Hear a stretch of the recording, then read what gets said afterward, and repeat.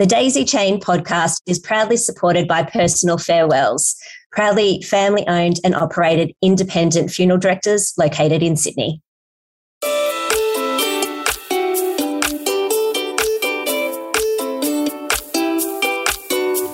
My name is Emma. I own the Daisy Chain and run music and movement programs for aged care and disability facilities. I'm going to share how to find fun, purpose and connection in that stage of life that others think is boring, dull and pointless. If you would like to know how we shine a light on the fun, vibrant, full lifestyles of the aged care residents and disability clients, stay with me as I share the stories of human connection. Hi, this is Emma from the Daisy Chain podcast. I'm here today with Chani, who's going to have a conversation with me about our memories book. Welcome, Chani. Hello, thank you. And I'm really looking forward to talking about memories with you. That's because you helped me create it. That, and also because it's very close to my heart as well, because I think your story relates very much to, my family's experiences as well. So, yeah. Beautiful. We'll probably cry knowing us. I know. Keep it together, just breathe. Okay.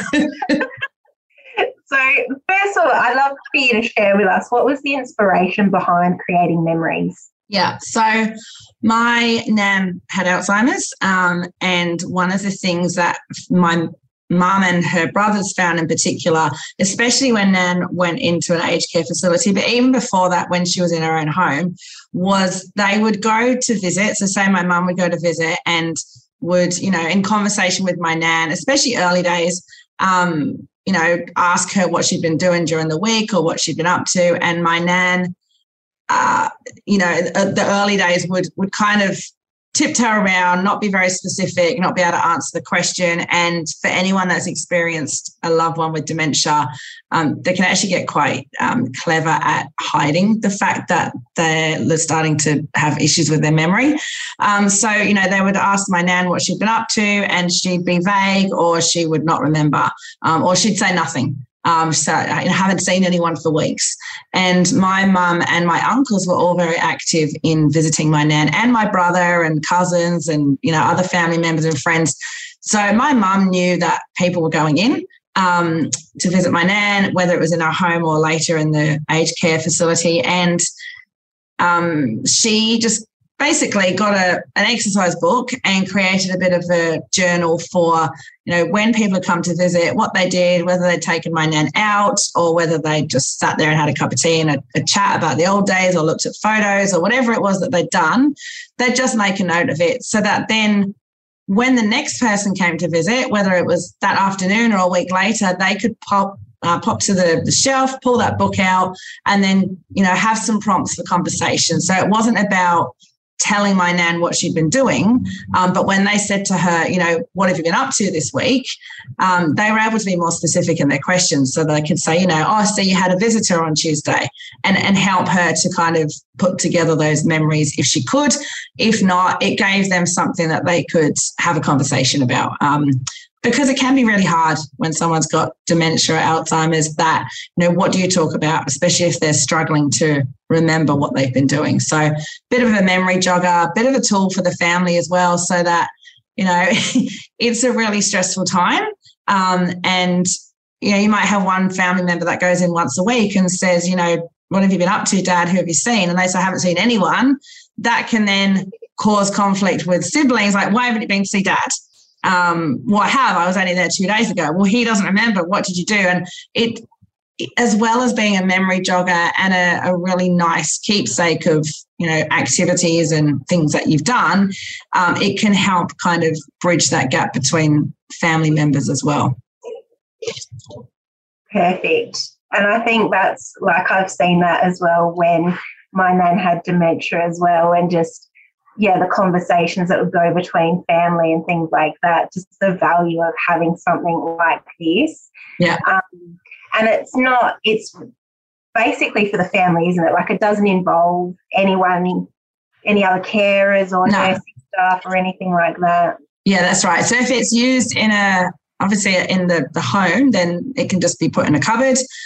If your loved one is in an aged care facility or any kind of supported living facility, the care staff don't need to get involved at all. It's just it can be put in a cupboard, or, I know in some cases with people with dementia, they sometimes can be destructive or get confused about what it is and why it's there. That might mean that you need to say to the care staff, hey, can you just pop this in a cupboard when mum or dad or auntie or whoever can't get to it, and we'll get it out when we get here. But that's the extent of the involvement, because they have enough to do anyway, and they have enough documentation of every time someone sneezes or whatever it is that they're doing. So this is definitely not something that they need to be concerned with. It's actually a really good tool that will support them, because they, if they do have time or they pop into someone's room, they can have a look in it as well and say, oh, look, I see that, Mary took you out for lunch on Wednesday. How was that? So it's a conversation starter, essentially. Beautiful. And so I'd love for you to just share a little bit more about what's in the book, because I know you talked about. I'm going to show you it. Would you like to see it? Absolutely. I know people maybe listening might not be able to see it, but I'm going to describe it as we share it. And if you want to, Yeah, that's right. If you are listening, you can go online and have a look. All of our podcasts also are shown on our YouTube channel. So if you want to have a look, you can. So that's the front of the book. For those of you that are listening, it's got a nice big picture of a daisy. It's spiral bound so that it actually lays flat, because one of the things I've found with exercise books is, particularly if they've got a thick spine, they don't lay flat, it can be hard to write in. The whole idea is that it's really simple. So it's not designed to take hours. It's not a diary or a journal. It's basically a communication tool. So just at the top, it's got date, time in, time out, the name of the visitors, the conversations shared, the memories created, other comments, and then the next visit planned. So, if you can only get in once a week and so can your brother, maybe you can spread those 2 visits out so they're not consecutive days. So that's a good tool for that.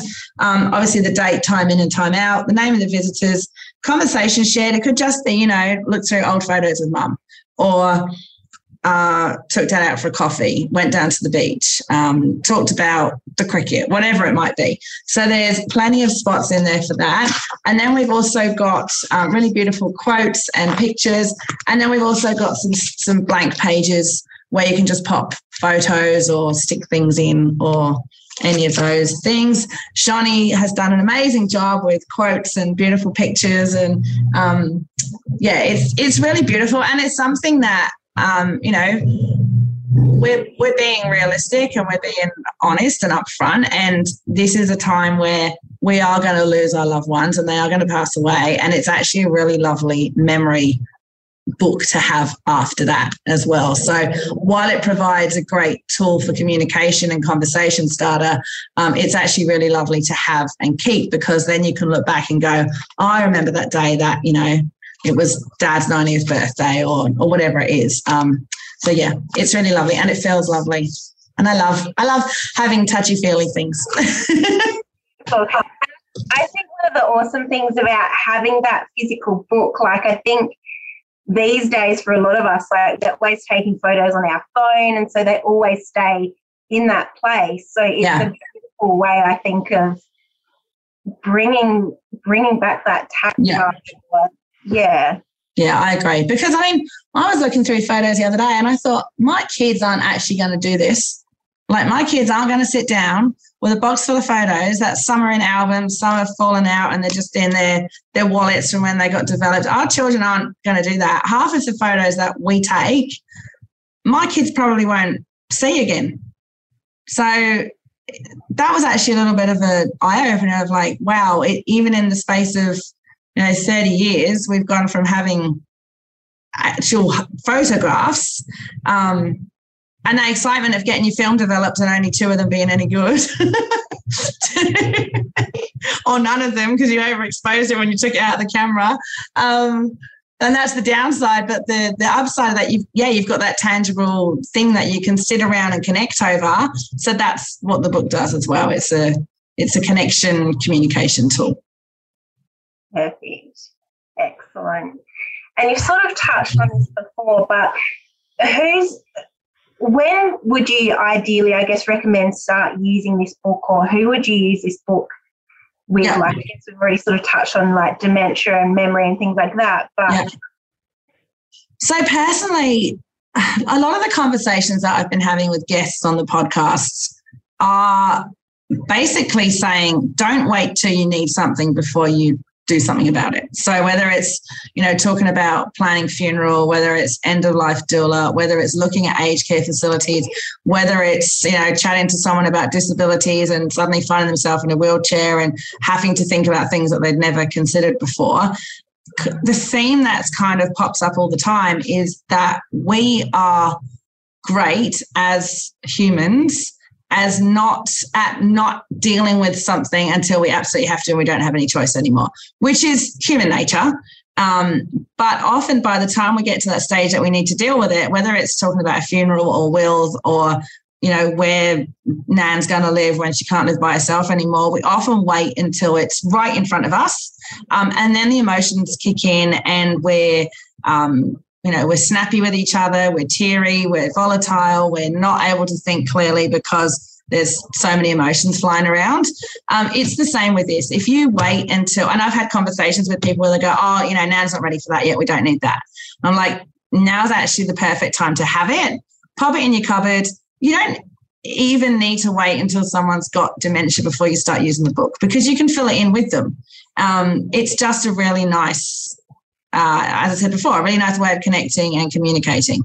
So I would say, if you've got a grandparent or a great auntie or a neighbour even that you pop in and check on occasionally, this is a really good thing just to have at hand, either to start using now or wait until you do need to use it when there are signs of memory loss.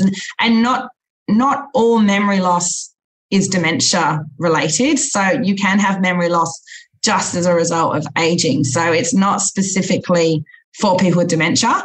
It could be for people that are, have a brain injury and have trouble remembering what they've done from one week to the next. So it's definitely not specifically for people with dementia. That was just what inspired kind of from my story, I guess. Perfect. Excellent. And so how do people go about getting a copy of Memory? They go to their local giant supermarket and they say, where's a copy of this book?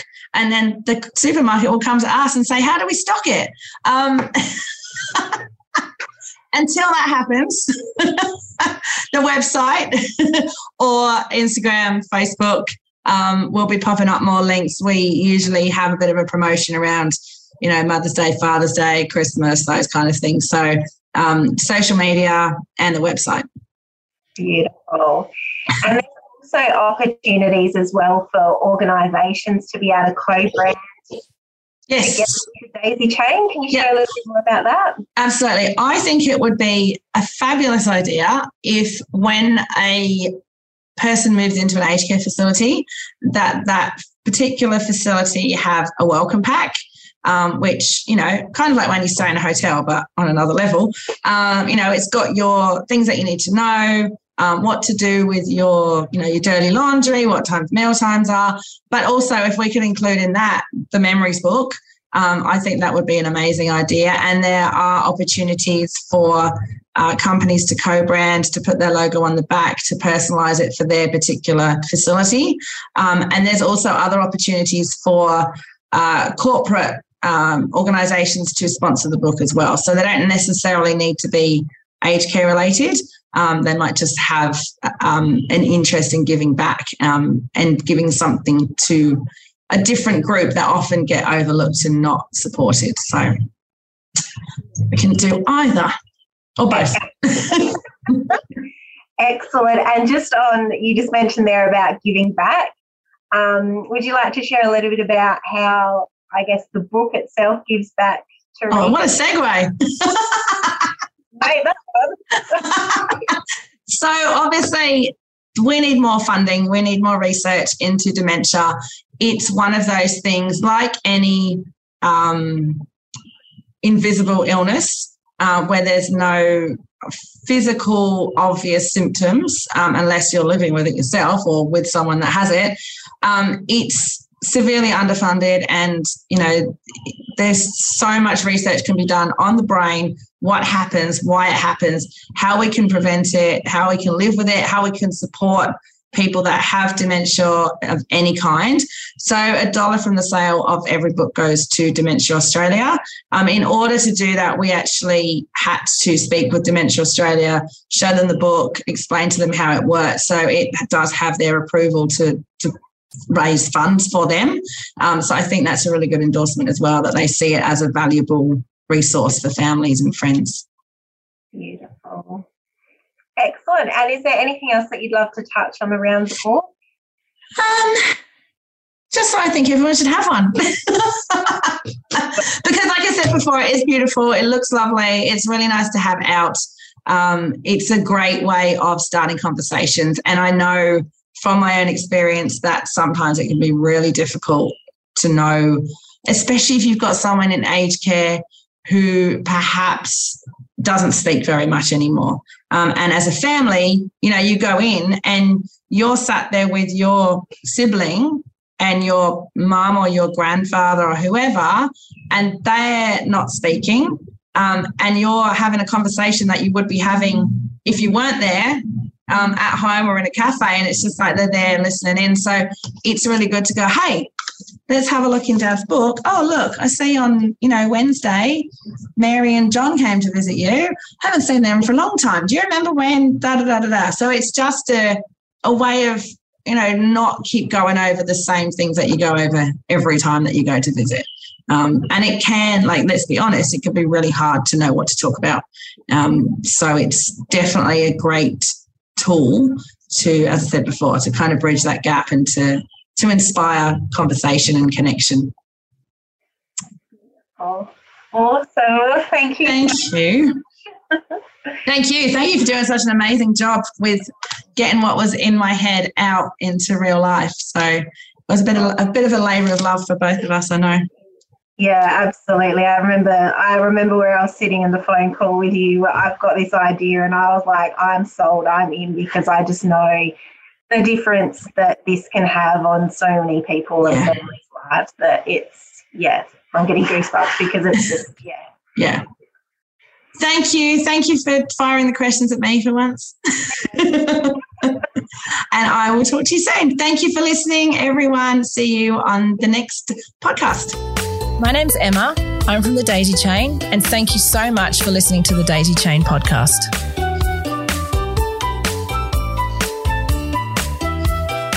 If you'd like more information, please visit our website, www.thedaisychain.com. You can also visit our Facebook or Instagram page.